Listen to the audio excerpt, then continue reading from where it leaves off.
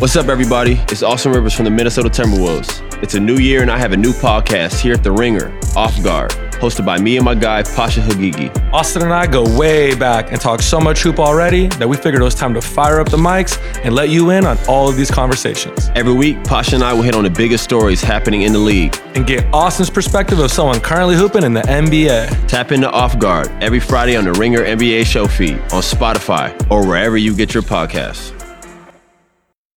It's the Full Go presented by FanDuel. The playoff action is heating up, and with FanDuel, you can bet on everything from the NBA Finals MVP to who's going to lift the Stanley Cup. And right now, you can check out the new and improved Parlay Hub, filtered by odds, sport, and bet type to easily find the most popular parlays and same-game parlays, or SGPs, as the kids like to call them, all on one page. Plus, start betting on the pulse and get paid instantly when you win. So download the app today and bet with FanDuel, America's #1 sportsbook.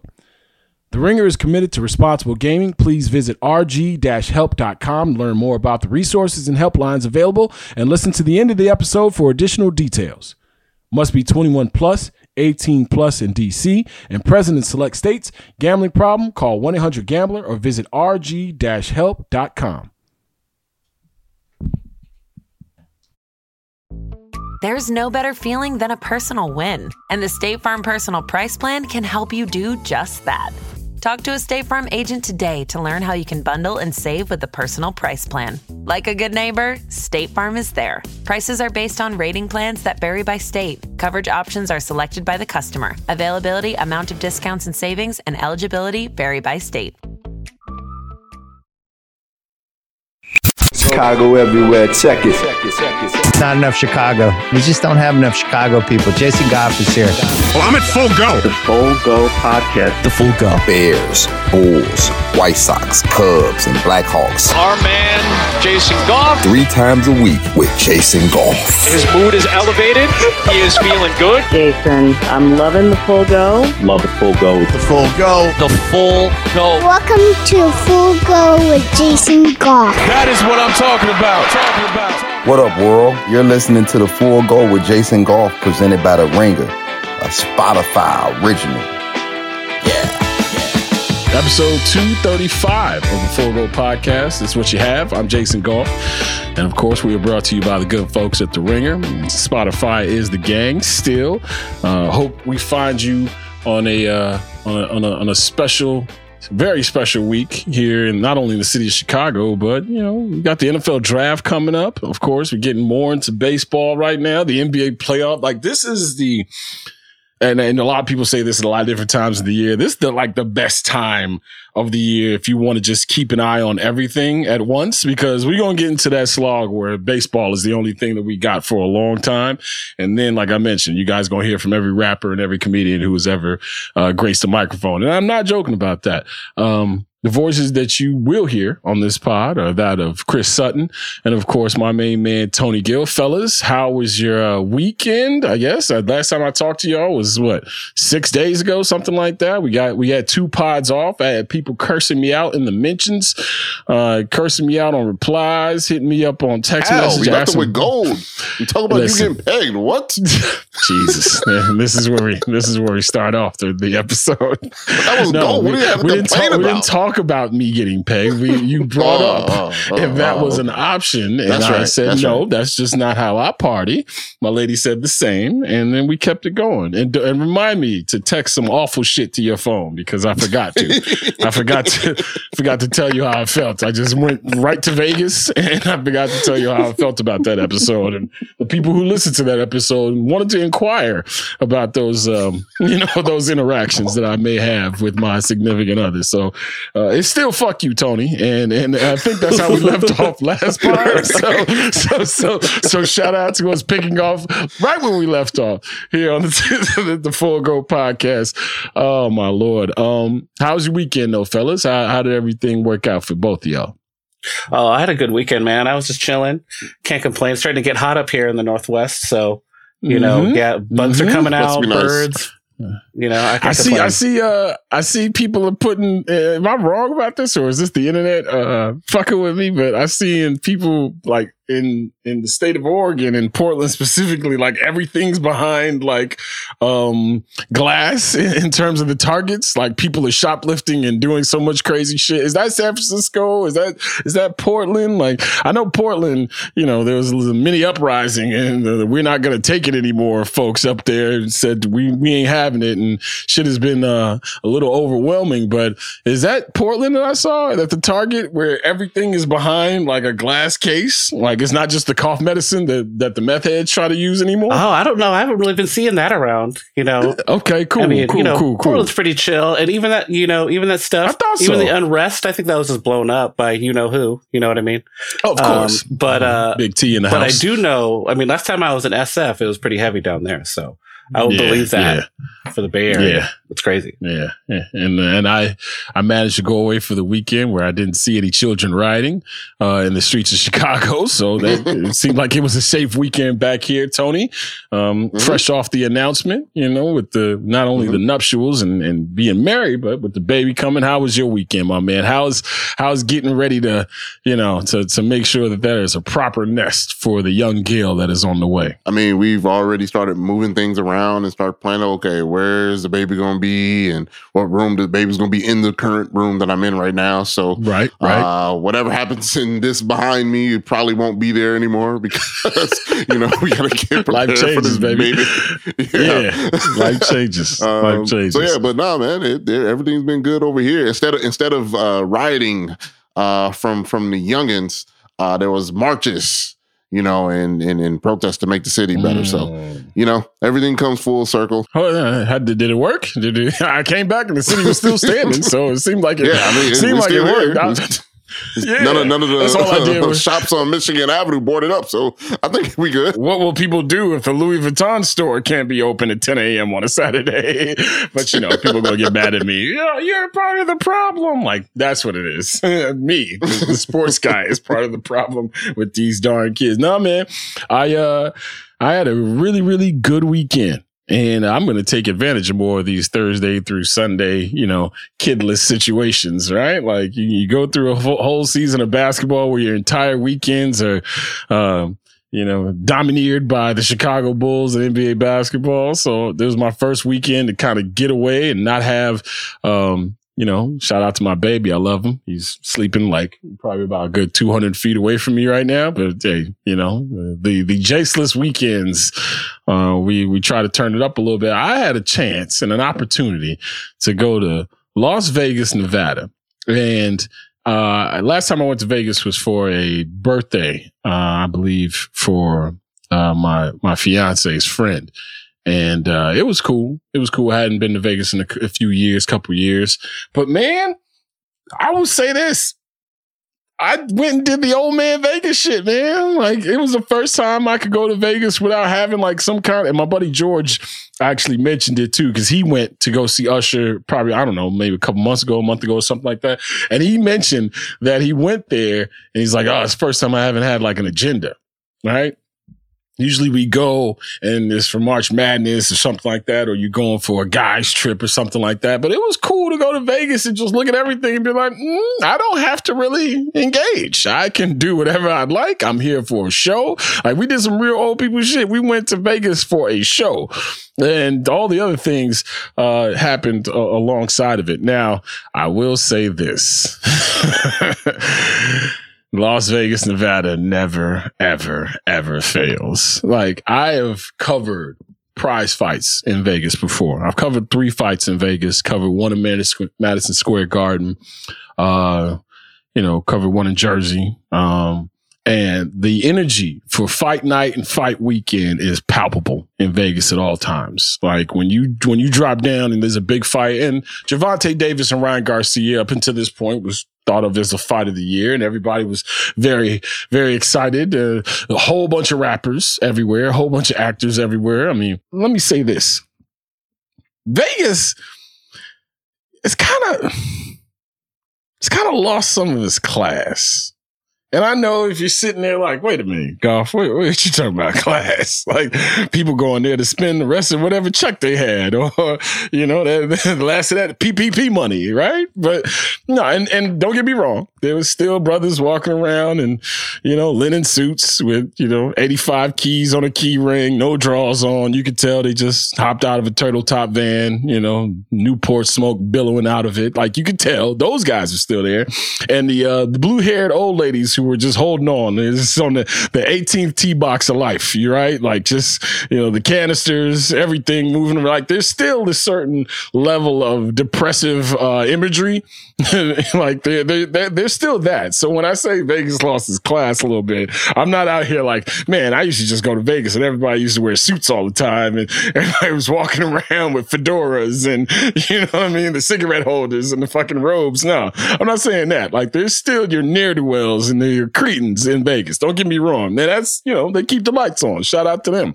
But, like, we get there and things were closing super early, like 10:30, 11, like last reservation for a table. I'm like, you're in Vegas. Like, who doesn't want to have a good meal late at night after doing whatever the fuck Vegas asked you to do, right? So we get there that first night. We really didn't do much. And at that point, I knew I was going to treat Vegas like Scottsdale, Arizona. I was going to treat Vegas like Miami, Florida. I was going to treat Vegas like any place that I go to where it's like, I'm here. The event is there. I'll meet the event when it happens. I made the mistake, though, of going downstairs a couple of times and playing a little roulette and, hotel we were staying at, table minimums were a little steep for the kid. And there was a moment where I lost $500 in 17 minutes. And I was like,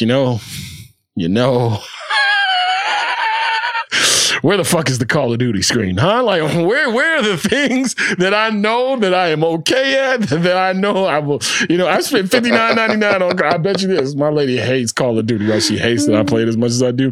That's the best $60 that she will ever understand that I spent because, I'm not a gambler, but I enjoy myself, right? Like, shout out to the good people at FanDuel Sportsbook. I throw in a bet, I don't turn back. Hey, same game parlay, right on your head, hit send, you place the bet, you keep it moving. There is nothing like knowing how much money you are here to spend and gamble and then just being like, just one more spin though. Just one more. I turned into a fiend, Tony and Chris. I gotta tell you, I turned into a fiend. It was interesting. Because I felt like I could watch myself make these mistakes, I could watch and feel myself and just say, you know what, go back upstairs, go lay your punk ass down. My lady doesn't gamble at all, which I don't, I understand, but I don't understand the appeal of Vegas if you don't gamble and you know what I mean? Like the pool, the food, this is another thing. And this is what we'll talk about when she jumps in, not the biggest buffet guy, and I don't give a shit what you got at the buffet. It's been out. You know what I mean? Like you made this for someone else and I just showed up. Did I show up at the right time? Did I show up late? Did I show up early? Is it hot? You know what I mean? Like how? Yeah, that is interesting. Like post-COVID buffets, like is that, that's still around no matter how high end it's supposed to be. It's kind of weird that's still a thing. Like somebody hasn't thought of like, maybe we need to switch up some, flip this up a little bit. Nah, it seems like Vegas went right back to it. And the place that we were staying at is known for their buffet, apparently. And I was like, oh, yeah, you're known for it's like we used to go to Bourbonnais and there was a bar that was known for their eggs. I'm like, oh, there you go. That'll get them in. That's on the fucking marquee outside when you drive past. Come in, try our eggs. Wow, what do you do with them? You put cheese in them? Oh, shit. Y'all changing the game over here. Like, so, but the buffet actually was good. It was good, but I gave her a tough time of it. I made her feel like I'm supposed to make her feel because I'm an asshole. I'm not a really good partner at all. And she knew that this would be the case when she signed up for this. But we're there to see Usher nevertheless. We're enjoying ourselves, There were no incidents, right? Like we had a whole 4-day trip. No heads were butted. You know what I mean? Like we did the Wonder Twins like high five at the end of the trip. You know what I mean? Almost got out of the airport. Almost got out of the airport with a little bit of a tussle because she forgot her shoes in the Uber on the way to the airport. Like she forgot like some shoes she had just purchased in the bag, right? And immediately when they took off, I was, as a man, you're looking at your lady like, oh, they not going. Them motherfuckers are gone. Like let's just be real. My man Hector, who just pulled off, who spoke zero English. I don't think we're gonna get him back here to the airport. And we were late. Well, I weren't late, but we were cutting it close to boarding time. And the only flight I have ever missed in my life was in Vegas. The only flight I have ever missed. And it was so bad that I messed around and walked away from my bags and got on the phone, and TSA like alerted people that like my bag was a bad bag or whatever. So I pretty much got chased by TSA through the airport as I called the person who I was visiting in Vegas to come back and scoop me from the airport. So it was kind of like a getaway kind of thing. So I'm already on edge. Right? Like, we got to get here. We got to get to the board. We got to get to the gate. But other than that, it was, we had a great time. We had a great time. Now, you know why we're here, right? Like, I didn't bet on any games while I was out there, right? I didn't mess around, and I watched a little bit, right? But it was more of an unplugged kind of situation. Man. We went to go see Usher on Saturday night, and I will tell y'all this. I've seen Usher one time before, and it was so long ago that Kanye West was opening up for him. Might have been something like 05, something crazy like that, 06, something like that. And it was just Kanye West and Usher. Kanye West opened up, did his thing. Usher came through and smashed it. And I will say this right here, right now, 15, 18, 20 years later, Usher's the motherfucking man, dog. Like we talk a lot about like the people who used to be and the icons that we know in black music and R&B music, period. Right? Because we talk about the Michael Jacksons and the Princes of the world and the Luther Vandrosses, and, whether it be the great musicians or the great voices or the great producers, the Quincy Joneses of the world. Like, just, we throw everybody in that group, in that gumbo. And sometimes it feels weird to throw the people that you grew up watching in as well into the greats, because you're still living it. And I don't want to be a prisoner of the moment where my generation is the best generation, because a lot of these former NBA players do that shit all the time, where they look at these young dudes and be like, oh, y'all ain't playing no basketball. And it's like, well, Oscar Robertson was saying the same shit about y'all, but it's cool, right? Older generations apparently supposed to hate on every generation after them. But man, that dude, like, show wasn't really delayed, even though he went and saw the fight across the street, right? Comes over, we're sitting there, DJ was fire. Right? The DJ was outstanding. There was a party going on, and the seats these are the best seats outside of sitting courtside for my birthday with Nets Bulls. These are the best seats I've ever had to an event. And I have covered a ton of events and been close or been in the press box, whatever the case may be. But these are the best seats I've ever had for an event. The people around me, it was a good vibe. Like, there's nothing like, I will say this, an R&B concert. I have gone to many a rap concert where you're looking around and you're like, oh, this is a lot of gentlemen in here, a lot of men in here, and with men, what comes with that. There comes ego, there comes pride, there comes motherfuckers stepping on shoes, there comes on a ton of weed smoke, you know what I mean? Like, all the things that are necessary at a rap show. But an R&B show, man, like, if you upset at an R&B show, then God bless you. And there was nothing to be upset about. He was outstanding. Start to finish, he was cold, man. He came out, played a medley of the hits in the beginning. You know what I mean? He did the You Remind Me's. He did the My Girls. He did all he killed it. He did Superstar. Tiana Taylor came out there. Like, Tiana Taylor was the Bad Girl song he did for Tiana Taylor as she performed like in front of him. There was an ode to Atlanta and their strip club culture. The set turned into a strip show. And as a person who spent 22 months in Atlanta, I recognize a snack pack when I see one. I know you got them girls right out of Onyx. Like they just got off their shift. You feel me? The acrobatics in the air. I'm talking to my lady about like what's happening and how like I appreciate performance. Like I know when we talk about gentlemen's club shit, like everybody's like, oh, you just going to see naked people. Some people do. I go to see the entertainers. I can see anybody shake their ass. You know, I can go 15 minutes south or north. Yeah. Or Instagram. Okay. Or Instagram. It's best. Let's keep it on Instagram. Let's keep it on our phones, right? I can go anywhere to see that, boy. But man, that shit, it was amazing. It was an absolutely amazing show. I had a fun time. He sang, okay? He sang every song. So a dude who danced, he sang, he roller skated for a good 15 minutes around the stage. We're right there. Like Kim Kardashian is behind us. Savannah James is behind us. There's a whole bunch of people because of fight night. Everybody's over at the fight. Then they came over to see the show. It was just, the energy was amazing. The crowd was amazing. The time, I had a really, really, really, really good time. I had an excellent time.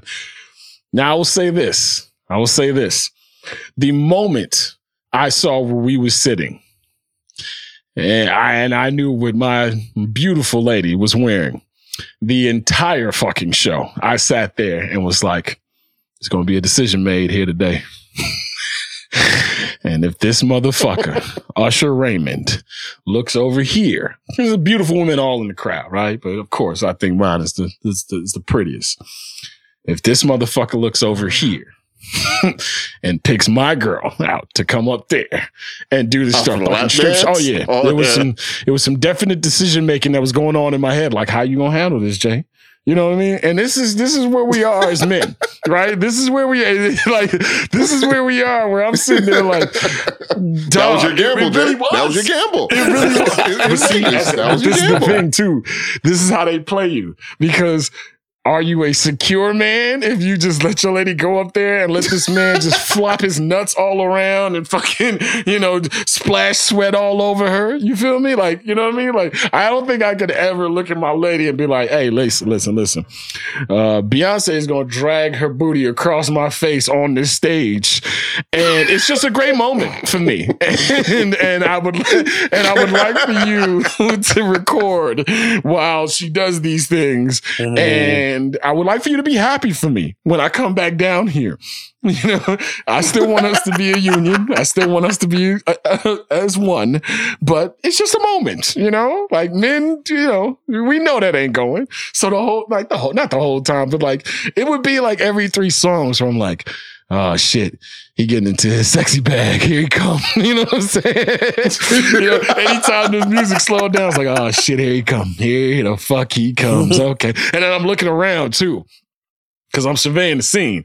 I'm like, oh shit. She stands out in this section, especially. There's like a couple of, like there's a couple of aunts to my right. You feel me? There's like the skinny Atlanta girls who were twerking to my left. You feel me? The girls behind me. I'm like, y'all peasants. Y'all behind us. If he looks behind you, then it must be a BOGO. You know what I mean? That kind of vibe. Oh my God. I was sitting there for a good 15 minutes with that trepidation. Like, what do I do if my lady gets brought up onto this stage? Right? And Tony and Chris, cause, I saw some head shaking and I saw some, some thinking, and it's time to process, boys, real time. And listen, you won't get any judgment from me, but security in terms of like your relationship and how secure you are in it, or just outright disrespect. Like what are we thinking here? And I'm not going to judge either way, but if your lady gets called up on the stage for the Usher concert, what are the thoughts that are going through our heads as gentlemen? Oh, I can't go. I'm not going. What? Nah. For who? For what? For why? I never have to see any of these people ever again. Nah. Appreciate you, big dog. I understand my wife is fine, but nah, big homie. You got to move on to the next. You wouldn't try that with LeBron James. You wouldn't, so don't try it with me. You understand me? So I'll speak on that as soon as we get Chris's submission here. Well, I think my take is you got to read what's the lady's face like? What's her body language as she's going up on stage? Smiling and body rolling. Like how happy is she? You know, I think that's where you got to weigh that of how you're sort of, you know, you're judging your masculinity. Like, I think you're kind of it's an algorithm right there. It's like, well, it's Usher, but how much fun is my lady having? You know. So you want to go up there stone face? You want to hear the mean mug? Usher, like, I don't fucking find you attractive. You rich, attractive man. Yeah, exactly. I don't even like Usher. I don't like dancing. My guy down there who I had to give back pills to he's waiting for me. while you're up here doing one hand stroke push-ups by yourself. You know what I'm saying? Like while singing, you know, Glue or .com or, you know, some shit that just is made for the moment, you know? Like that, you know, yeah, man. And this is a real thing for all dudes. I'm not gonna be the phony dude and act like I'm not, you know, thinking these things. Cause I was like, man, my lady, she had this beautiful blue dress on. So much so that I was touching and rubbing on her the whole night. The dye bled all into my hoodie, right? So it looks like I've been like fondling a Smurf for the last half an hour. You know what I'm saying? I'm out here and I'm looking at my hoodie like, am I faded? The answer is yes. And on top of it is something like bleeding on, like my fingers were covered in like blue dye. I didn't know what had happened. I didn't know if like I maybe like robbed a bank and got that brick of money that's supposed to explode on you. Like I had no idea what the fuck was going on. But, and this is the other thing too. If you're going to the Usher concert, already you're going to spend some bread. But boy, when you spend some bread at that bar / concession area going into that bitch. I paid $12 for popcorn, $12 for M&M's. I paid $19 for a 32-ounce mixed drink that they didn't have any grapefruit juice with. What else is out there? Oh yeah, it was, I got taxed, like going in and coming out. Like it was, yeah. Oh, and then, let me tell you, Vegas, never ever again, and I know this is a lie, but never ever again am I taking an Uber Black in Vegas. All right? It will be nothing but Uber Pools and Uber XLs. Chasey, you were living it up. You said Uber Black? I mean, what? You know how, come on, man. It's at a certain point in life. I don't know how, Jason. If I'm locked up for 4 hours on a fucking flight that was made for people who are 5'6" and under, I'm definitely going to stretch my legs out a little bit if we got a 15-minute, 10-minute car ride, right? And it wasn't that bad. The only problem that I had, Tone, was that apparently everybody just allowed their cousin to drive Uber on their account this weekend. Like people were pulling up and I'm explaining to them what signs are hanging over my head, where you need to meet me at. Like it was all over the place, man. It was absolutely all over the place, but I enjoyed every second of it. Vegas provides a different kind of energy, and I'm looking forward to going back as soon as we possibly can for another event. Didn't see a stitch of the fight, by the way. Didn't get a punch of the fight in because it was happening right across the way from us. And by that point, we were all in. Like I was looking forward to the time, looking forward to the moment. And now we'll see if any of this will be admissible as we bring in Pia to tell you her version of what happened in Vegas. And I'm sure I look like a fucking asshole because every time she does pop on the show, it's time to treat Jay like a dick. So here we go. It's the full go, baby! How would you sum up your Vegas experience this last weekend with me? I think it was really fun. Okay, it was really fun. Yeah. That's all you got? I mean, it was chill too. Yeah, we didn't, that was my first time chilling in Vegas. Ladies and gentlemen, if you hear that resentment in her voice, it's not resentment. That means that she wanted to turn up and run the streets, and the old man that she was fucking with, I had to have my pills. I had to have my water pills by 6:30 and be in the bed by 9. Don't fucking laugh, Chris. He does fall asleep early. Yeah. But no, it was fun. to not be like a part of like big crowds. Yeah. Okay. That's a good selling point for the weekend. We weren't really sober. We weren't. We enjoyed ourselves. We had a lot of sex. We did. Oh, this is Tony's favorite part of the podcast, right? Did you tell him what you bought? Yo. Why are you covering your face? Oh yeah, we taking this bitch to the moon, Tony. Let's go. He's here now. It's a fucking Chris. Look at Chris. Chris is never this enthused. We've been doing this for 2 years now. Chris is never this enthused. What did I buy? Oh yeah.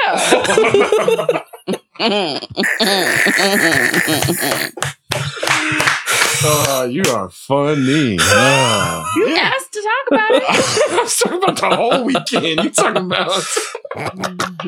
You got the extendo clip or something? Hey, I roll with the extendo clip, sir. You know, your boy. I wanted to make it a fun, spicy type of weekend. I knew I wasn't gonna be doing too much moving around. Walking around, you know, I knew all my work was going to get done this last weekend. And, Amazon, they got everything, boy. They have everything. Okay, I got like a 28-piece kit just in the plastic. You feel me? It's like the bag cereal back in the days when they have the box on it. And you're like, why are we eating bag cereal? Like, did someone lose a job? Yeah, they sent that shit to me in a bag with a big ass Ziploc. All right, here you go. Yeah, that's crazy. I just got a Bible from Amazon. They sent everything. Different department, Tone. Right. Different department. I can't fucking believe you. Oh, was I not supposed to say that? I don't give a shit. Oh. Care? She led with we had a lot of sex and then you bought something. Like, what the fuck? This man led the pod talking that bullshit from the last pod. Well. Yeah, so, you know. But we're old. Yeah. And washed. Super. So we didn't even use it. Until yesterday. Until last night. Yeah, exactly. Yeah. Which is why she's glowing the way she is now. Yeah. There we go. No, but I mean, I don't know if people are tuning in for this or not, but I mean, while we was there, I put in that work before we went to and this leads into what I was talking about with the concert, because I told the gentleman the insecurities that came over the kid in that concert. Where the concert? Mm-hmm. And then you went right to Amazon after that, or was this before? Nah, man. Fuck you, Tony. By the way, that's gonna be. I know you would. That's gonna be the T-shirt for the summer. I'm just gonna get a T-shirt that says "Fuck you, Tony." Everybody's gonna know exactly what I'm talking about. No. The Why did you feel insecure? Because you know, I had heard that Usher was bringing girls onto the stage and dancing with them, kind of like Chris Brown did. I wouldn't have gone. Oh, come fucking here. Come here. It's a little tenuous there, ladies and gentlemen. This is us hugging because this is me finding out that she wouldn't have gone. No. I'm taken. Man. Isn't that obvious? You're all right with me, goddammit. Okay. Yeah, boy. I mean, you know, and this is the thing though, because men go back and forth on and being told like you got to be secure in your relationship and secure in your manhood. And if your girl goes up there just to have a good time, then you should just be right there enjoying the good time. No. You know? No. Okay, because you know, I don't want to control women's bodies. You know, I don't want to have you do nothing. It's disrespectful. I think. There you go. Look at you. This is going a different way than I mean, I didn't think she was just going to go up there. Just up and open. Like, exactly. Yeah. I'm not saying I wanted it to happen. I'm not that guy. Okay. You put a lot of things on me. I ain't that dude. I'm not about to sit here. You know, hey, that is now your girl, sir. Not you, but I'm just saying, you know, somebody take my girl up on stage. We share that girl now. I can't, because what I'm going to do? Look at Usher and be like, oh, why I oughta, you know what I'm saying? Like, that's Usher. If Usher take your girl on the stage. He would have looked at you right in the eye, Jason, while he was doing the one-arm push-up stroke. You know what I mean? The man was up there for 2 hours sweating, dancing, doing his a leather coat the whole time, too. He had a leather coat on. He had a leather suit in the beginning of it. So I was just like, man, this dude is the fucking man. And all it did in those moments was like, all right, Jay, you gotta get your shit right for the summer. You know what I mean? It's a bunch of dudes who don't know how to sing nor dance, but are doing the same things that Usher's out here doing. You know what I mean? It's good. It's professional discomfort, like I like to say. You know, it's always good. Personal discomfort is always good as well. This is what it's all about, right? Like, that's how you know that, you know, you got your person right there. It's like, you know what? I don't have to worry about that. You know, this is nice. It's nice. There was a lot of dudes in there, though, that was ready to fight Usher. Oh, yeah. Because 100%. They knew what their girl was like. Yeah, he knew what the deal was. He actually walked past one dude and was like, I'm not fucking with you. I'm like, all right, cool. As long as he knows there are certain people that aren't to be disrespected in this crowd. But yeah, it was cool. Savannah James, Kim Kardashian, right? Like, what did you enjoy the most about the concert? Just the energy, the vibes.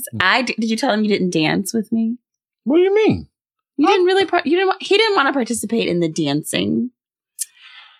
You know, we started to swag surf, and he sat down. Oh, because I didn't catch. Well, at the beginning of it, I didn't catch the right bop.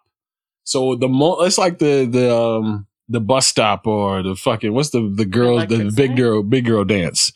What song? Baby? Yeah, the wobble. Yeah. You know when the wobble. Yeah, you know when the wobble come on. That's when all the plates of food get put down and the big girls make their way to do the wobble. So what are you saying? I mean, you don't have to be a big girl to like to do the wobble, but it is a big Y'all girl. heard what you heard. It's a big girl call out song. But yeah, no, man. What were we talking about? The dancing. Oh yeah. No, I wanted dance. to. So this is the thing about my dear Pia. Pia is a performer, okay? And I feel like sometimes I'm just in the way of the performance because the performance is for everyone to see. I disagree. It'd be different if she was doing, one of these, Tony, where it's like, oh, okay, no, this motherfucker is. She's got hands. She's got the Diana Ross twirls. Like, there's a bunch of shit going on where I'm like, I'm not about to be, I'm not about to be fucking, Tito Jackson, just over here, just doing the two-step to myself, waiting for you to come back to me.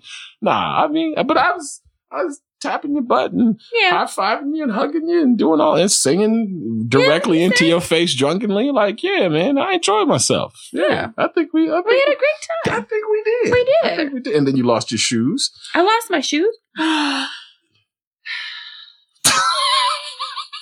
The Uber driver stole my shoes. Yeah. The Uber driver pulled off. Y'all tried to call him back. And he didn't answer. And then he deleted his account. The motherfucker just stopped driving Uber. It was like, these are $600, $700 pair of shoes. I could do a lot with these for the next year. I'm going to stop doing this Uber thing. So, yeah. And she was none too happy. No, I didn't handle it the best because I'm like, hey, fuck all that. We got to get to this gate. That's a quote. You feel me? I didn't say that. No, what he said was, I'm not about to miss this goddamn plane over some fucking shoes. Okay, so now I sound like Joe Jackson. It never fails. Whenever the good doctor is on this pod, I always come off sounding like a bigger asshole. All right, mister. Yeah, and Tony doesn't fucking help at all. But yeah, it was a good weekend. Usher was great. Looking forward to the rest of the summer doing things similarly because the White Sox are fucking ass and the Cubs are going to be middling to a little bit above average. So there's going to be a lot of time for us to go out and consume other things to bring to the pod. But I appreciate you. And thank you for, reassuring me that I'm all right over here. I'm all right. Take that, Usher. Huh? My woman don't want you. No. She want me. 100%. All right. The great Dr. Pia Holic on the pod. Thank you so much. All right. Thank you for having another episode where people will berate me and make fun of me. We'll be back with more of the Full Go with Jason Goff after a word from our sponsors.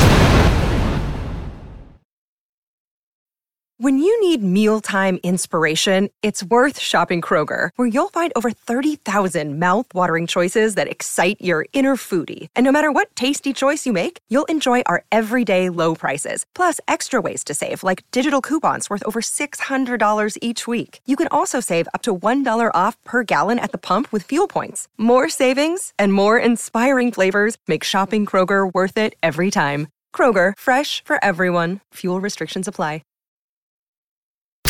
Bears Talk with Jason Goff on the Full Go. And the kick is good for the win.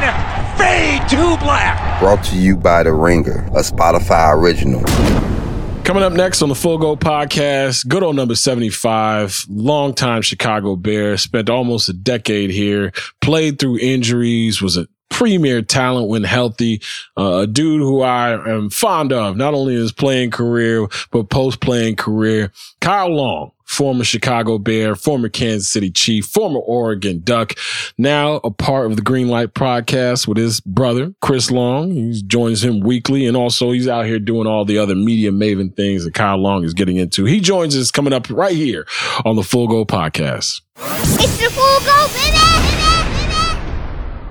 You got the post-Vegas blur going. The post-Vegas haze is real, Kyle. Oh, my God. Hey, speaking of haze, last time I saw Kyle Long, I was exiting a local establishment. He and I wished each other a safe arrival at our destination here in the city of Chicago. I'm like, hey, it's my man, Kyle.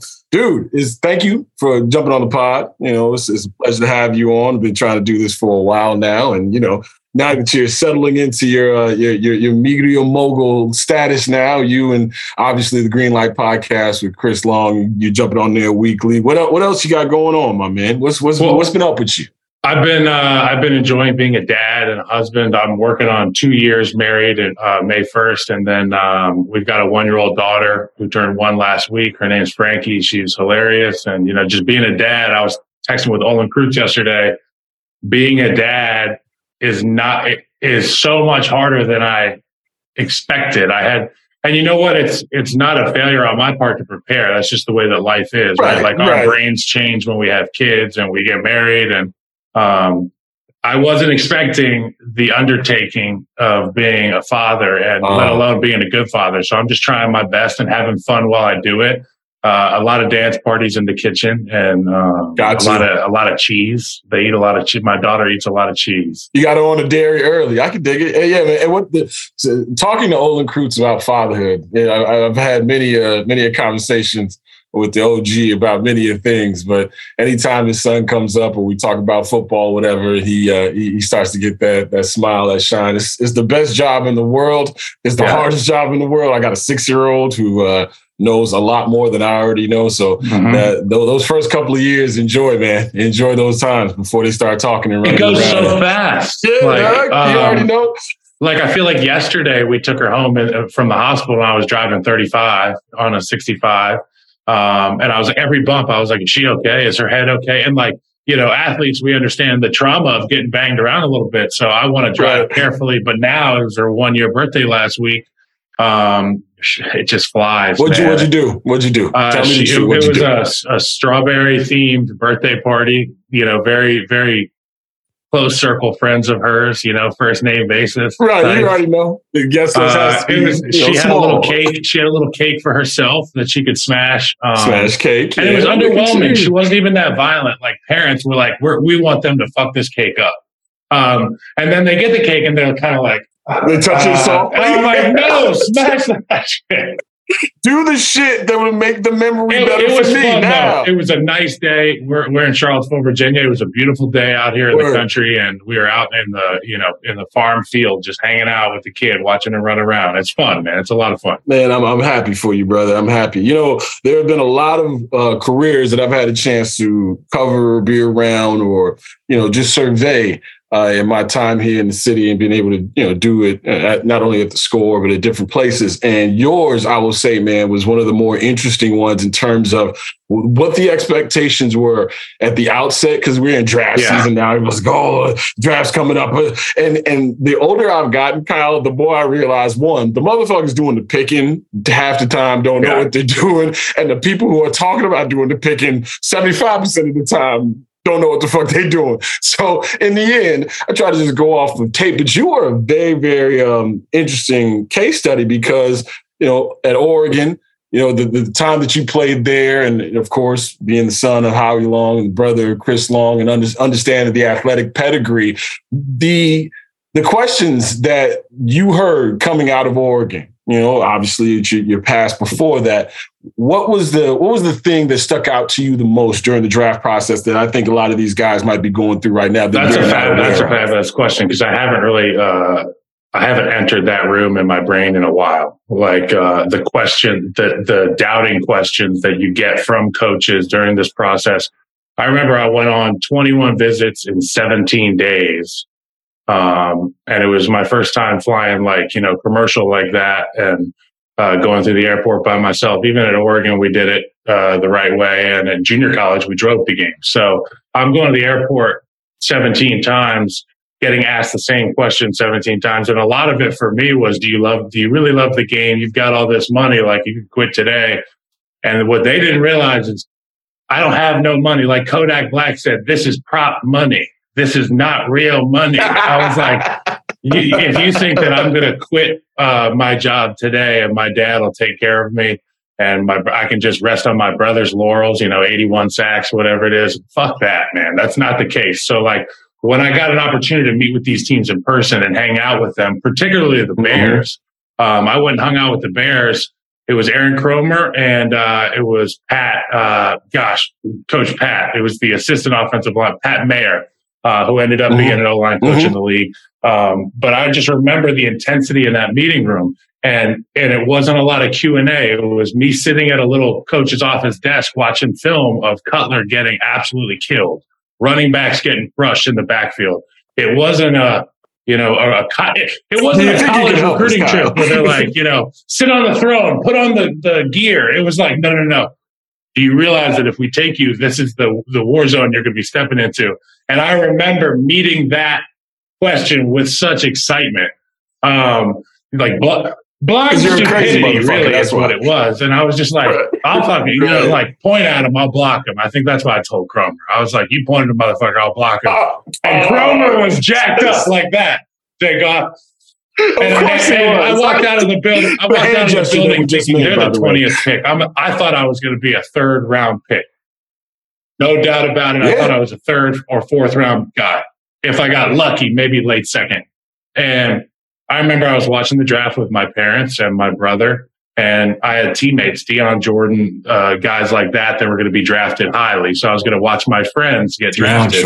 And a lot of them did. And then all of a sudden there was a run on offensive guards. So whatever you think, if you're sitting at home getting ready for your draft to get drafted or not, there could be a run on position that you play. And a lot of those guys may get picked. You're up, buddy. You're up next. So I remember there was 6 guards picked. My dad looked at me before I did the math, and he was like, you're up next, buddy. And I was like, I don't know about that.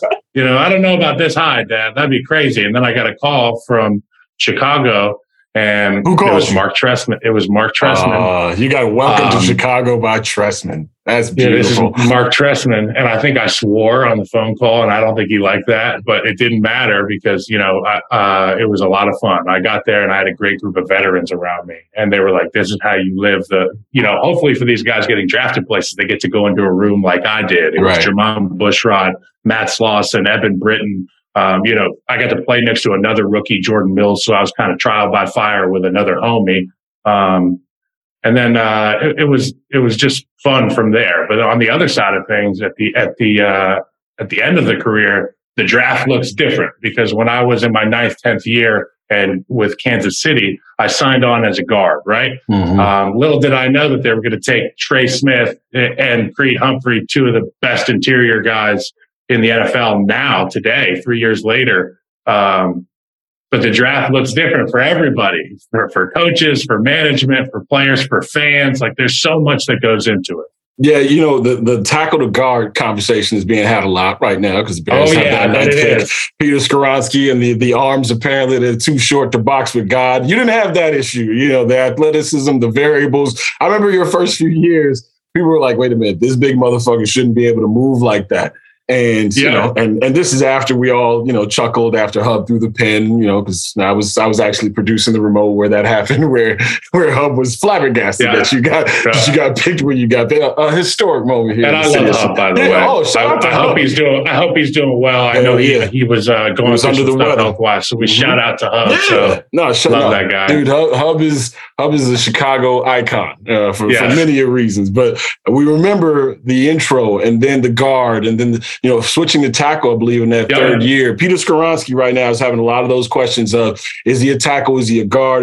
Are his arms too short? The measurables and the tangibles that we actually talk about when it comes to that position and the importance of that position. A lot of people say, well, you can't play tackle, they kick you in the guard, but you were a guy who could play both and had measurables for both. So what should fans be thinking about when the Peter Skoronski conversation comes up?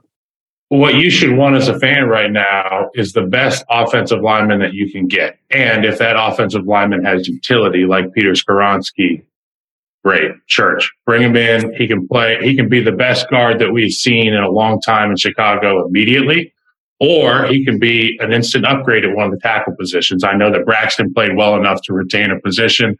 They'll probably end up, I'm thinking as a comfort thing, they might just keep Braxton at left and move Skoronski to right if they do go that position or that direction, if they just want the best alignment available. Now, if they're looking for the best tackle available, and I've leaned on my buddy Trey Smith for this, Darnell Wright's a monster. And as it goes for upside, I was listening to Louis Riddick talk about this the other day on Waddle and Sylvie. That guy manhandles everybody. The thing that separated me from my tape at Oregon was when I got to the Senior Bowl, I had an opportunity to play guys not from the Pac-12, not from, San Diego State or not from New Mexico State. I was playing Mississippi State guys. I was playing Florida guys. I was playing Auburn guys. And I was so blindly stupid. So what's the difference? What's the difference though? Well, no, that's the X factor. He goes to the Senior Bowl and he dominates. So I'm a big advocate of the Senior Bowl first and foremost, because you go look at the films of these guys when they're at the Senior Bowl, they're against like-minded, like-physical guys, and they get an opportunity to go weight class and weight class. Darnell Wright's upside at offensive tackle, I think, is the highest. But if you're looking for the best offensive lineman, and I don't want to draw a comparison to future Hall of Famer Zach Martin, but Zach Martin's a guy that at the drop of a hat can switch to tackle. If Johnny goes down, Zach can go out. If he's out there, he can also make the switch back.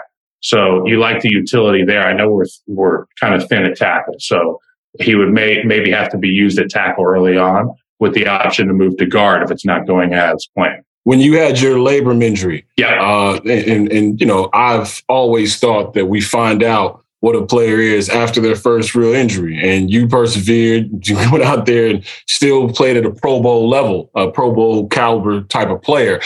What did the labrum injury do to you? Was that, I know that wasn't your first injury, but was that your first professional injury that really tested, not just the fundamentals, but pain tolerance and all the other things that go into playing in the trenches? Yeah, I mean, it was the first injury I had that wasn't just residual from pounding over time. It wasn't like, man, I'm sore from football. I had an injury that I was sore from. It happened in New England. We were in joint practice, and I had a guy engaged. He went across my body. I held on, and the back of my shoulder popped like a rope on a ship. When you watch them launch and they hit the and I could feel it. And I just remember how loose my shoulder felt and stable it felt, and it affected the way that I played. I was a one-handed bandit for quite a while, but you get good with the other hand. And by the time that other labrum heals, if you can persevere and have the presence of mind to understand that it's temporary, you can really sharpen your sword a bit. Now, I've seen you quoted as saying you would have loved to block for a guy like Justin Fields. And I hear a lot of people talking about Justin Fields. I'm one of the Justin Fields believers. Yep. And when I hear people talk, it's, he holds the ball too long. And it's also one of those things that I sometimes agree with. Not sometimes, I agree with, because he's a dude who's looking for a big play, looking for a chunk.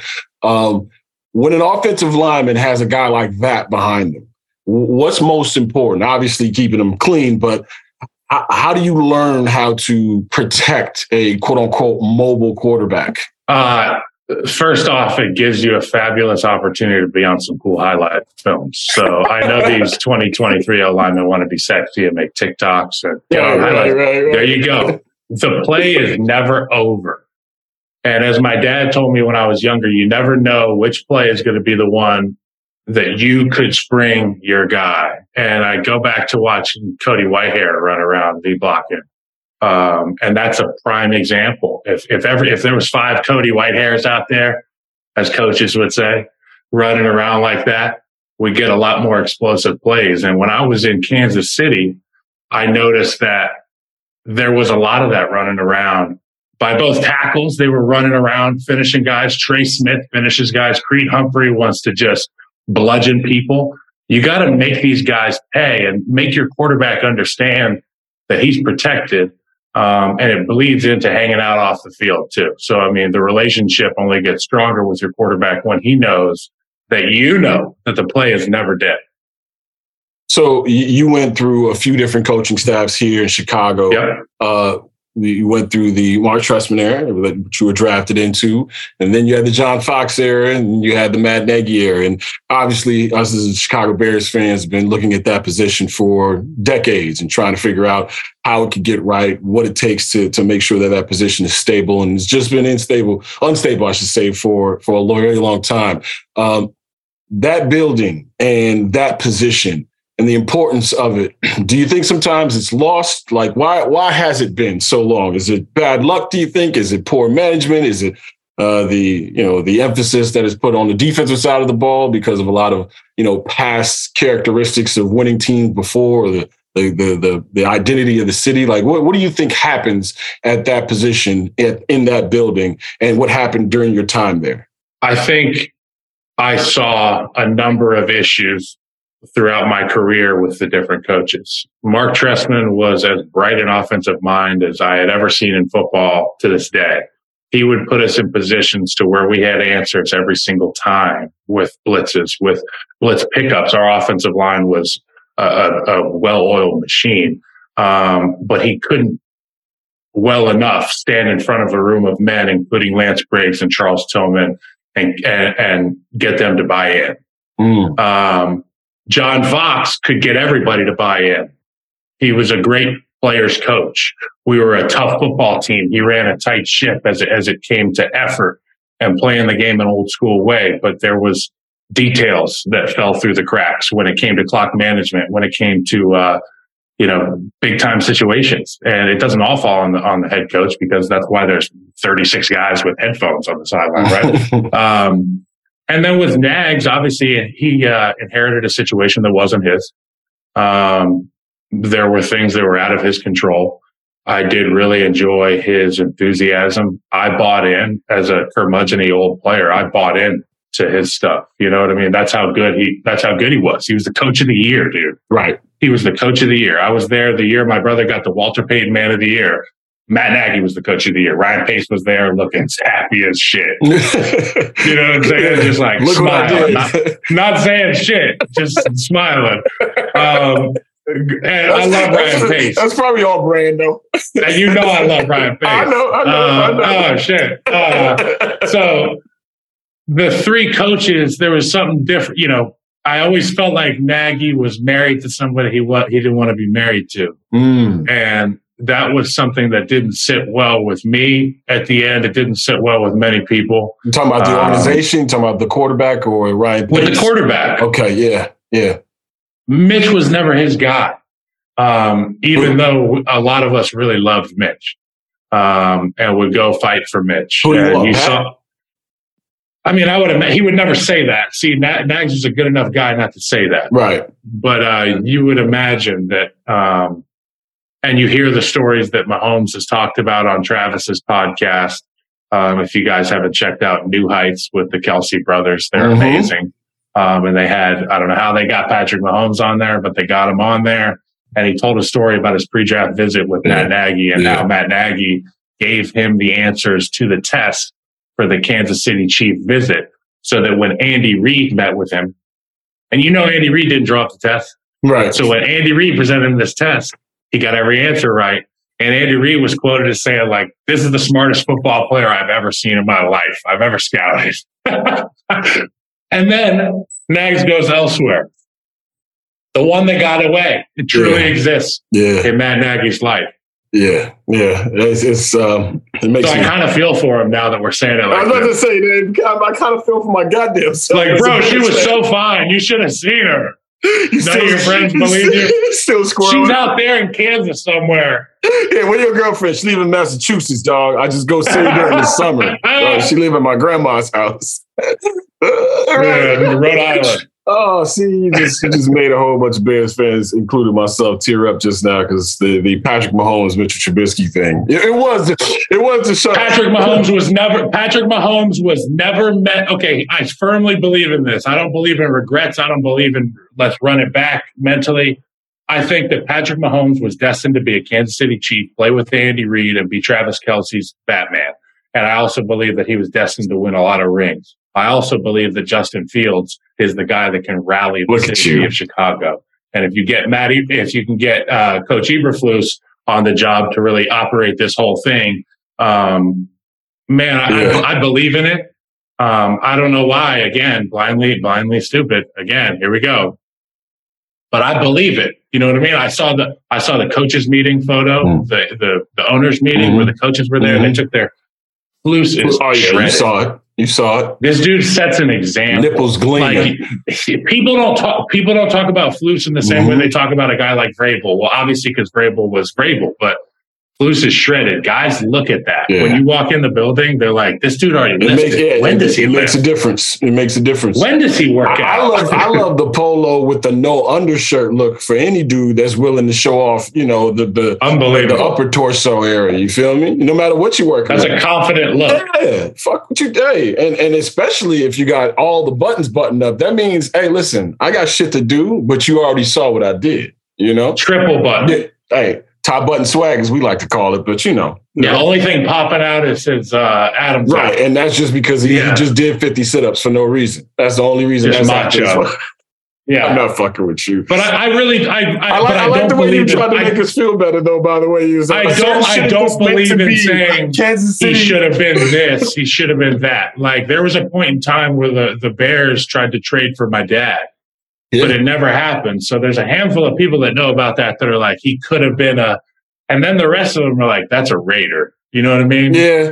And that's lost on fans now, I think. It's just have an appreciation for Kobe, the Laker. Yeah. You know what I mean? Yeah, I feel you. It would have been cool to see Patrick the fucking Bear, though. Come on now, Kyle. Like, trust me. It would. It hurts too bad to think like that. We went to the same bar before a little bit. Yeah, but what if the double doink went in? What if Mahomes was? We probably wouldn't have been in that position. What if Matt Nagy doesn't go off in the halftime of a Raiders game and make you get upset enough to think about ending it all? That was all my fault. That's my fault. That's just. And I've talked about this story so much. You're going to fucking tell it again to the people because you already came on here and promoted two different podcasts. So you're going to say it on this one too now. I said it on another podcast and I forget where I was. But, it was a this is the end moment for me. And it was such brutal honesty. For a guy who appreciated brutal honesty for so long, I wasn't set the scene at that. Set the scene for the people. That point in time. Yeah, I was getting whooped the entire first half. I had a torn hip flexor, and it happened prior to the Commanders game. I think they were the Redskins at the time. But I appreciate you. Use my French. But I will say, because I remember getting beat up in the Redskins or the Commanders game because I was so physically beat up in my hip I couldn't drive off. So we go overseas to London. This is the game I went to, by the way. I was in the O2 Arena or whatever. And I forget who I was playing. I try to forget, but I just remember that it was a fast turf, and they were getting their second step in the ground really quick. And if you're a guy who ever played high school line, you understand a guy getting his second step in the ground quick. He feels very heavy and under your chin fast. And if you can't really defend yourself, you shouldn't be out there playing. I should have just been out probably, but I couldn't put my pride aside. And we were at halftime, and he told us we were getting our asses whooped, and we were. And he didn't say it so nicely. And I was so fight or flight, and I had fought so many times in that moment. You chalked it up. I flighted. I flighted halfway down the hallway in my full pads, and I couldn't just stand up and cry in the locker room. So I was like, but I didn't cry because John Tarpey got me, the security guy. He brought me back out there. And I think I finished the game. I can't even remember, bro. I was in I knew it was my last time, and I wanted to take the time while I was packing my bag at the end of the game and all that stuff to be like, wow, And my parents didn't know it was the last time because they didn't know what happened at halftime. My agent didn't know. Nobody knew. And then, sure enough, I get back and I get a call from my agent like a week later that was essentially like, don't go back to Hallis Hall. What did you do? He was like, what did you do? And I just felt horrible about it, Dude. So that's the real It was story. so murky at the end, dog. Nags was trying to trigger a fight response, and he got a fight response. You want some more of me, old man? No. No, he was trying to get me to no, I know. Engage. Go fuck somebody up. And I just, you were out it just wasn't there. I was so beat down. You were empty. I think it was 5 years in a row of season-ending IR of things that were just like, it's like buying an old house. Just how'd you deal, man? Like I always wonder because one, former football players, shit, even current ones, I ask how they're doing, and I ask them genuinely because physically, I respect what you guys do on a different level. Because no one gives a shit when you're hurt and when you're not playing well because you're hurt, because that's an excuse for a lot of people. And especially when these lights go off, no one gives a shit about you, including the league that you played in. So I always generally ask how you feeling and how you doing. But in those moments, like you mentioned, 4 or 5 seasons in a row where the shit that you love doing the most, the things that are bringing you financial dividends, hell, you're getting rewarded. It's your identity. It's who you are.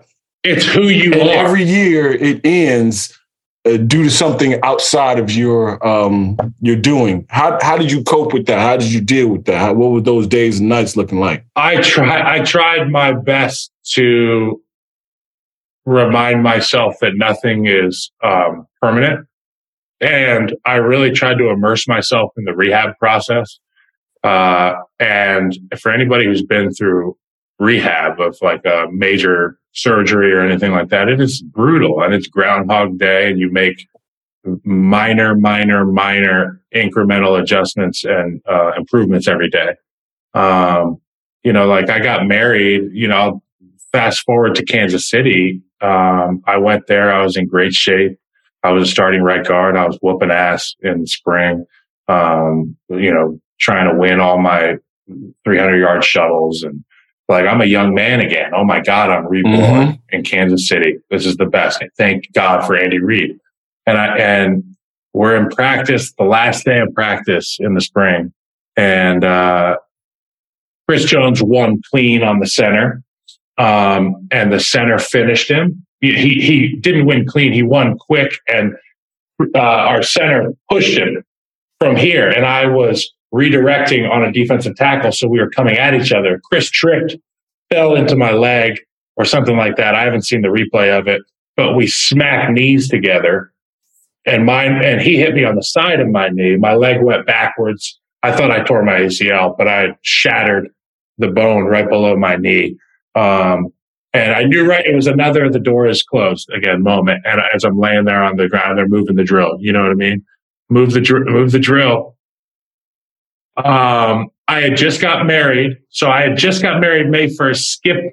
We didn't do a honeymoon. We're going to do the honeymoon in July. Football. So now I break my leg. Sorry, sweetie, there's no honeymoon.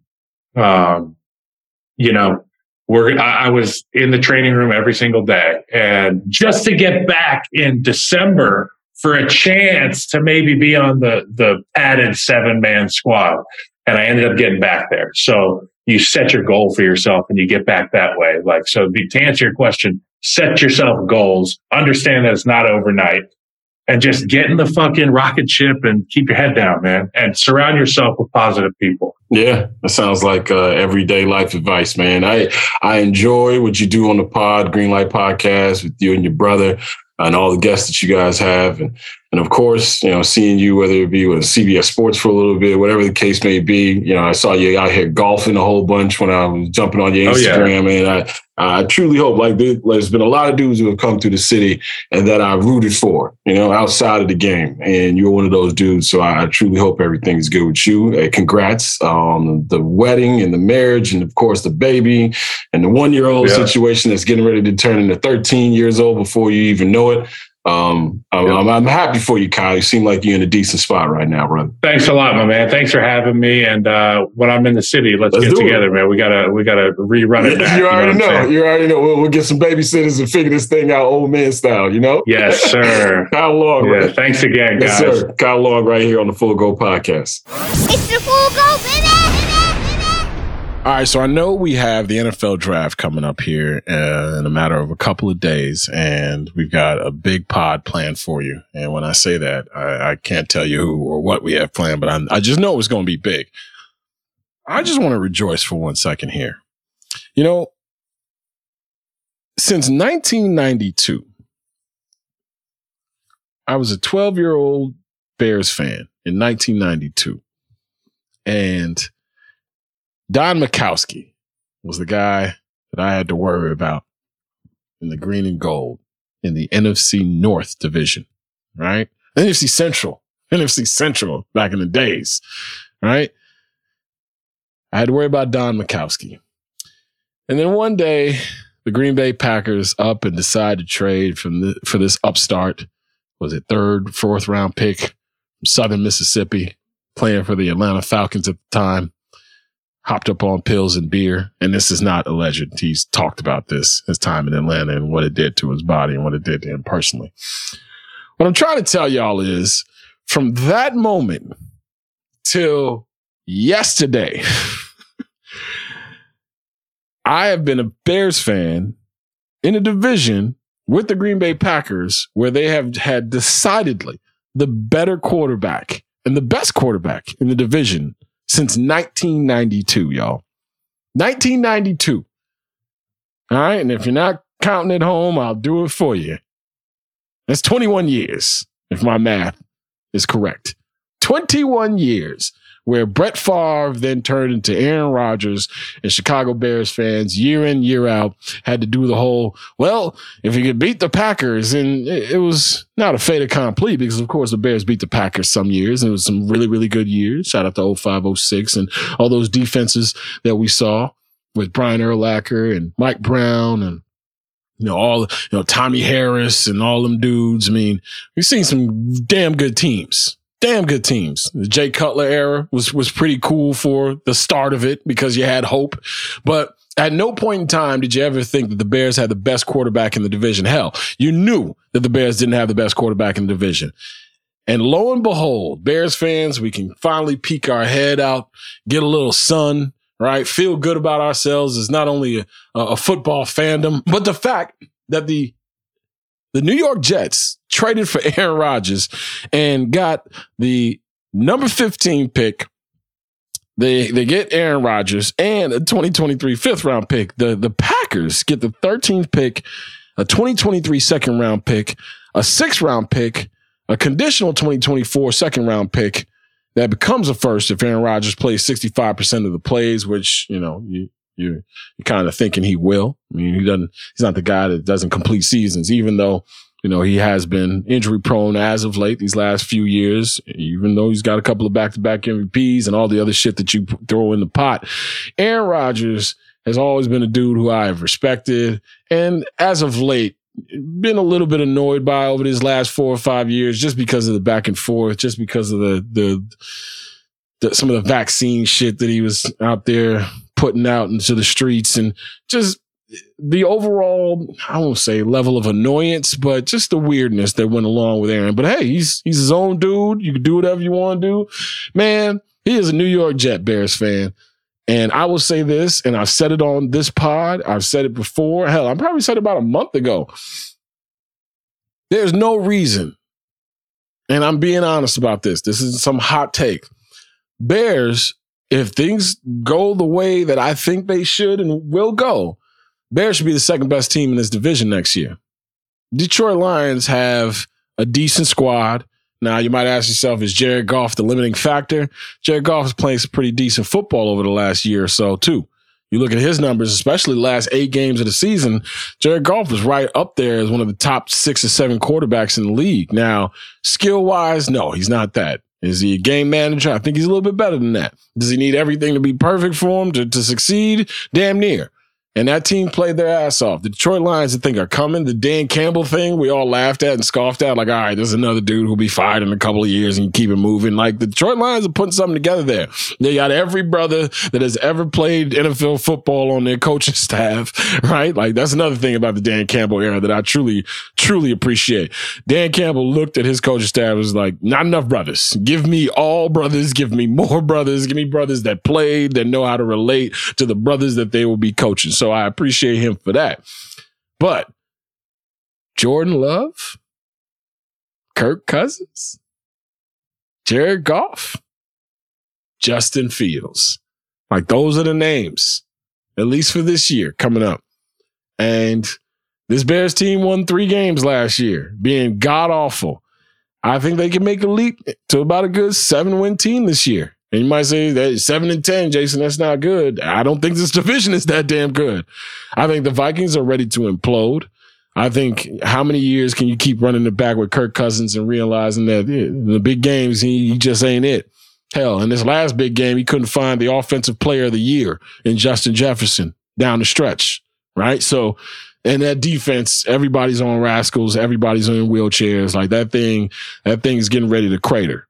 You know, Mike Zimmer couldn't hold that thing together defensively his last couple of years because of age on the team, and also maybe the game had passed him by. I think we got the real KOC here at the Ringer, but Kevin O'Connell, the head coach of the Minnesota Vikings, had a lot of cool shit he was doing early on in the season, and it seemed like the league started to kind of come around at the end of the year offensively and trying to shut them down. So I look at it as this, man. The Bears have put themselves in a position where, you know, that when Ryan Poles said that corny shit about taking the North and never giving it back, I made fun of him.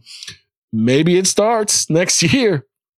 Maybe it starts. Like, Justin Fields, the things that should and will be put around him after this draft, hopefully, we can start to remove some of those layers and some of those training wheels that we've been throwing on him. Like, yes, they're whether you call them excuses, whether you call them reasons, whatever the case may be, he just didn't play well enough. The passing game wasn't efficient enough. He had to run for his life, and it ended up him missing the last couple of games of the season because of that. So what do? You come back, second year under Luke Getsy. You get yourself a number 1 wide receiver in DJ Moore. You got Chase Claypool, who was now bumped down to your 3rd, 4th wide receiver, which is where he probably should be. Darnell Mooney, who missed a ton of the season due to injury. I'm looking forward to seeing how he really matures with Justin Fields not having to be the man. All right, that cloud coverage and that best corner on the team is a lot different. So that's a lot different task. That's a lot different job description than just being the guy who gets open and gets you first downs and moves the chains and is, devastating in the slot. You got yourself a true boundary wide receiver in DJ Moore, who's had 3,000-yard seasons before the age of 26. So yeah, I'm not talking about the Bears turning heads and oohing and eyeing the NFL, but for the first times in 21 years, man, it was 20, damn, more than that. I'm tripping. 21. Yeah. In 21 years, something like that. Yeah, more than that. Right? Since 92? Damn, 92. No, it's 31. I am born 92. Tripping. 31 years. They have had Aaron Rodgers and Brett Favre for the last 31 years. That's like looking at the Orlando Magic when they lost Shaq and just saying, here goes Dwight Howard. You can also have, again, one of the best big men, if not the best big man in the league coming up. So Bears fans, enjoy this time. Enjoy the demise of the Packers. If that's what floats your boat, that's never been like a big deal to me. They can go, hey, when they were playing 16 games, if they went 14-2 and lost 2 games to the Packers, I was never the guy that would be like, oh, shit, you lost to the Packers. No, beat everybody, including the Packers. That's how I see it. And now you'll have a better chance to, because there's no Aaron Rodgers. There's no Brett Favre walking through that door. Y'all can't tell me that y'all think Jordan Love is good. You know why y'all can't tell me that? Because no one can tell me that, because no one knows. And if Jordan Love was good, I don't know if they'd be dealing with Aaron Rodgers shit for the last 2 or 3 years in Green Bay. So, yeah, Bears fans, celebrate. We knew it was coming. We just was waiting on the actual, execution of it. We were waiting on the actual terms of the agreement. But Aaron Rodgers is a New York Jet, and the Bears just might have the second best team in the NFC North. Time for some commercials. Sox Talk with Jason Goff on the Full Go. And the Sox are winners in a thriller. Brought to you by The Ringer, a Spotify original. It happened a lot earlier in the season than I thought it would, but we are here, White Sox fans. We are at the point where White Sox front office people are asked about how it is in the building and how ominous it must be. Oh, there's not a lot of happy campers. Fuck all that, man. They're the 3rd worst team in Major League Baseball record-wise. I don't want to hear shit about who's not happy walking around the building and how it's a tough time around the White Sox offices. It's a tough time watching that shit on the screen. It's a tough time stomaching bad baseball still. It's a tough time watching them not pick up the baseball. It's a tough time now watching them expand strike zones, right? Eloy Jimenez got hot for a little bit. Didn't matter. Still lost 6-7 in a row. Didn't matter, right? Lance Lynn is out there getting pasted, right? And if he's not hurt, then we got to figure something out. And this is the other thing, too. Steve Stone, referencing Lance Lynn's weight on 670 to score, I can understand getting your shit off and being cute in those moments, but it seems weird, dog. It's just saying the dude needs to eat some more salads, or if that is like, he immediately started to try to reel it back in, but you already got your little joke off, right? So now if I'm Lance Lynn, I come out and tell you exactly what's going on with me and my weight. And by the way, I pitch pretty well this size. Like it's not like Lance Lynn been running around here svelte for the last couple of years. No, he was the same bulldog and screaming into his mitt and cursing and doing all the shit that everybody loved last year at that weight, if I'm not mistaken. Maybe he put on a couple of pounds, but this is a dude who's been hurt too, right? So I don't think it's swag. I don't think it's the move. Going out there and referencing somebody's way. And the reason why, I refrain from doing it, and I'm not saying I'm not any better or any worse than anybody. The Zion Williamson thing, when it was happening, and still happening, by the way, like there's been one time that I mentioned something about Zion's weight, and I mentioned something about him, enjoying beignets or something like that in New Orleans. And immediately after the show was over, I felt kind of weird about it, right? Because one, I remembered, probably about a decade ago, something like that. And I won't name the athlete, but I had an athlete come up to me and mention that he was taking antidepressants, and it was the reason why he had gained so much weight. And he knew that a lot of people were on him because it seemed like he was a little bit heavier, seemed like he was a little bit slower, he wasn't himself. And it's something that, we all deal with. We all know people who take medication or, hell, some of us are on medication, and how weight fluctuates. And it's not just, we're in this space where as men, especially as covering athletes and also the athletes who are participating, we're not comfortable with, one, talking about our bodies, and two, things that affect our bodies. So I've seen athletes go whole seasons knowing that they got something going on that they just can't explain to people or aren't comfortable explaining to people. And you wonder, man, this 2 or 3 years while this guy was here, he was terrible. What happened? And then he leaves and all of a sudden it's a new lease on life and all this other stuff.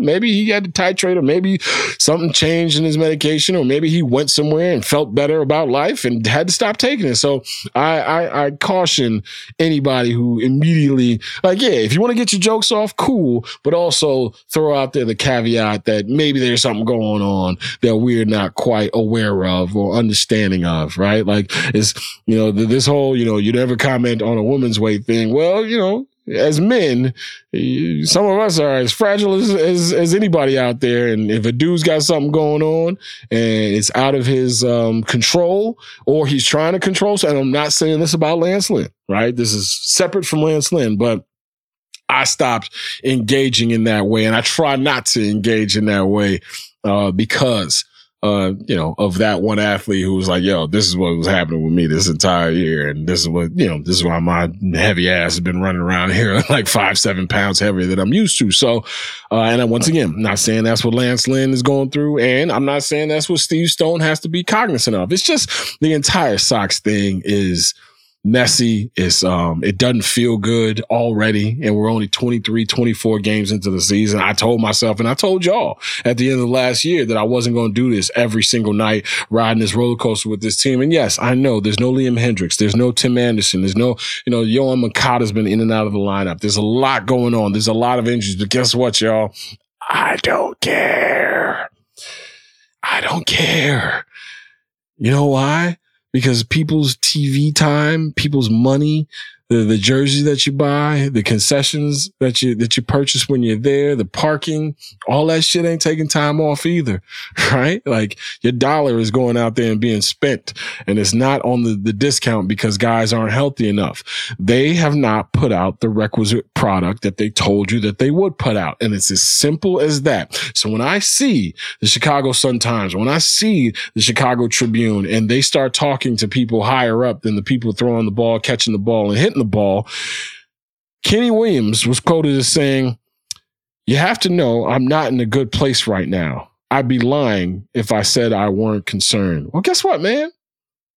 Don't nobody care about the place that you're in. And listen, as a person who has had to produce content, no matter what was happening in his life, no matter what was happening in the background, no matter the day that you had, when these lights are on, it's time to fucking perform. And some days are better than others, but you got to have a certain level that will keep people coming back. This team has gotten out of the gates as poorly as anybody could have imagined. They are the third worst team in baseball record-wise. Everything that Pedro Grifol said at the introductory press conference about this team going harder, picking up the baseball, attention to detail, beating teams just because they were doing the little things, that shit has not come to fruition. If it had, this team would be 16-7 instead of 7-16 as we sitting here recording on a Tuesday night. So no, I don't want to hear about how tough it is around the White Sox offices right now and no one's happy and how people aren't smiling. I don't give a shit about any of that. You know why? Because as a White Sox fan, I've heard this before. I've heard Kenny Williams talk like Morpheus before and try to do the whole, we are doing things at a certain pace. And nah, man, fucking win games. Put a team out on the field that White Sox fans can be proud of. And even if they're not as talented as everybody else, because this team is talented, right? Play the kind of baseball that I know can turn itself around. Sometimes you just get bad luck. Sometimes balls find gloves. Sometimes the wind is blowing. It blows a ball out to right field. Next thing you know, it's a 3-2 game. You sit there, you lose.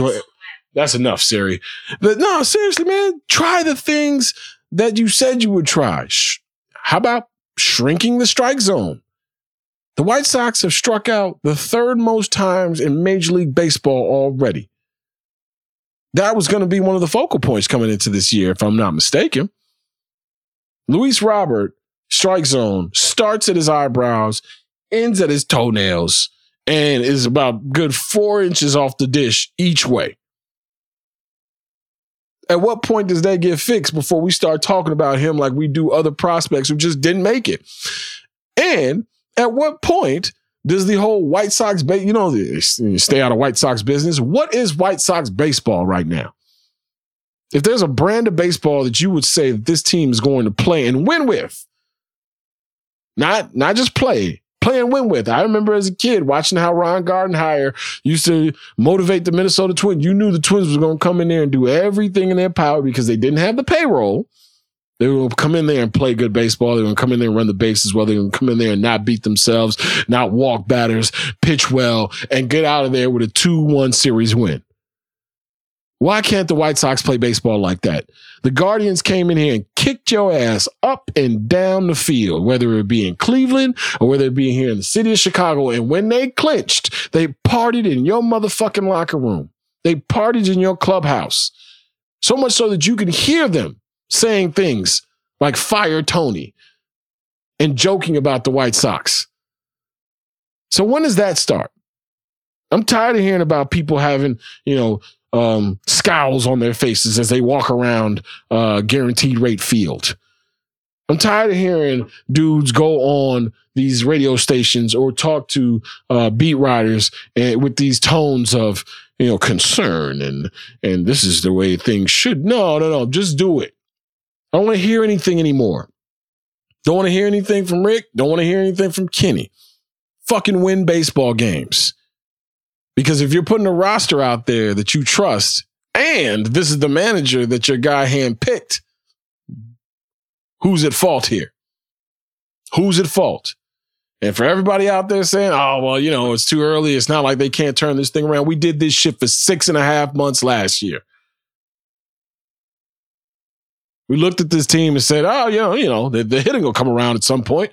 Yoan Moncada will start to hit like he does on the back of the baseball card, all that back of the baseball card shit. Yasmani Grandal, at some point, he's going to hit. He's the biggest free agent signing in White Sox history. At some point, it's going to happen, right? At some point. And then you mess around, you get to the end of the season, and you're sitting on 80, 81 wins. So don't tell me it's too early. Don't tell me you're concerned. Do something about it. I'm tired of hearing from these franchises in this city about what's unacceptable. Show me it's unacceptable. What does it mean to have something be unacceptable now? I knew in my household, unacceptable meant if you did this, you was getting your ass whooped or you was getting grounded. Something was happening. That was the unacceptable part. What is unacceptable right now for the Chicago White Sox? And I know it's too early. You're not going to fire anybody. But, come on, man. I don't want to hear about how tough it is walking around the White Sox offices right now. I've heard this before. I've heard all of these things before. And I'll be goddamned if I was looking forward to a 4 or 5 year window of winning where we're in year 4 of that window and there's been no winning. There's been a playoff visit where you got your ass handed to you by the eventual champions. So I hope everyone's walking around with a scowl.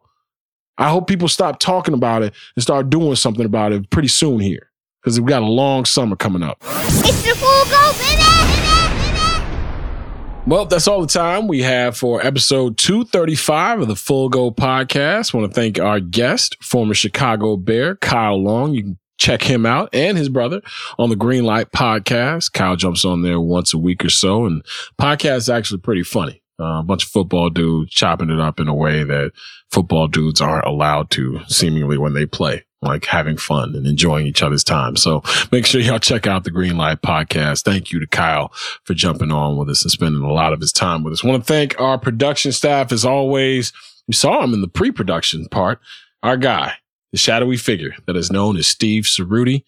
He's taking care of that family, taking care of that baby, trying to get that night schedule down. God bless you, brother. God bless you. It's going to take a lot of wine. Not for the baby, for you. I don't know how you get down though, by the way. So, I don't want to parent your kid. If you want to throw the little girl a little wine every once in a while, I'm not mad at it. That baby melatonin is for fucking birds, by the way. Want to thank our guy, Chris Sutton, and of course, my main man, Tony Gill. Sometimes he is the bane of my existence. Sometimes he is the best friend that I didn't know I needed. He is Tony Gill. I want to thank y'all for downloading this thing, for subscribing to this thing, for following us, for hanging out with us, subscribing, like I mentioned, and rating and reviewing this thing, giving it the 5 stars that you know it needs. If not, we will see you in these streets. All right. And thank you for listening to my Vegas escapades. I'm sure you will think less of me, especially during the second half of that conversation when, and by the way, y'all, it's really tame what I bought from Amazon. Don't get carried away. You know, y'all got carried away last pod. Y'all got carried away. Okay. It's pretty tame. Okay. It's a little kit. You know what I mean? That's all the things that a great evening should provide, you know? So shout out to y'all. I'll share my Amazon, shopping list on Twitter one of these days. We will catch y'all on Thursday. Make sure that y'all are keeping that Full Go voicemail line for you. Keeping it near and dear and close to your heart. So 773-359-3103. 773-359-3103. The wildest shit that you've ever bought on Amazon. Light it up. Go ahead and leave your submissions there. No. Please don't. Please don't. Because I know there's some weirdos that listen to our show. And I love y'all, but some of that shit y'all got to keep to yourself. So like I mentioned, 773-359-3103. If you got anything on your bird, make sure you drop it there. Uncensored, unfiltered. Man, Jay, one time I bought myself a ball gag. See. That did come in the kit, though. Nice little flogging item came in the kit. Some restraints, you know, that kind of thing. Hey, man, kidding me? You know? Not that religious. Can't be a missionary all the time, man. All right, so for Tony Gill, Chris Sutton, Steve Cerruti, and all the people who this is their last time listening to the podcast, we appreciate y'all. We will catch y'all on Thursday, round 1 of the NFL draft. Looking forward to whoever the Bears are going to pick at number 9, or are they going to trade back? Huh? Dun, dun, dun. Ryan Poles, he will be center stage. We will talk about it after the draft on Thursday. But until then, we leave you with this as always. Take care of each other. Be safe. And remember to stay sucker free.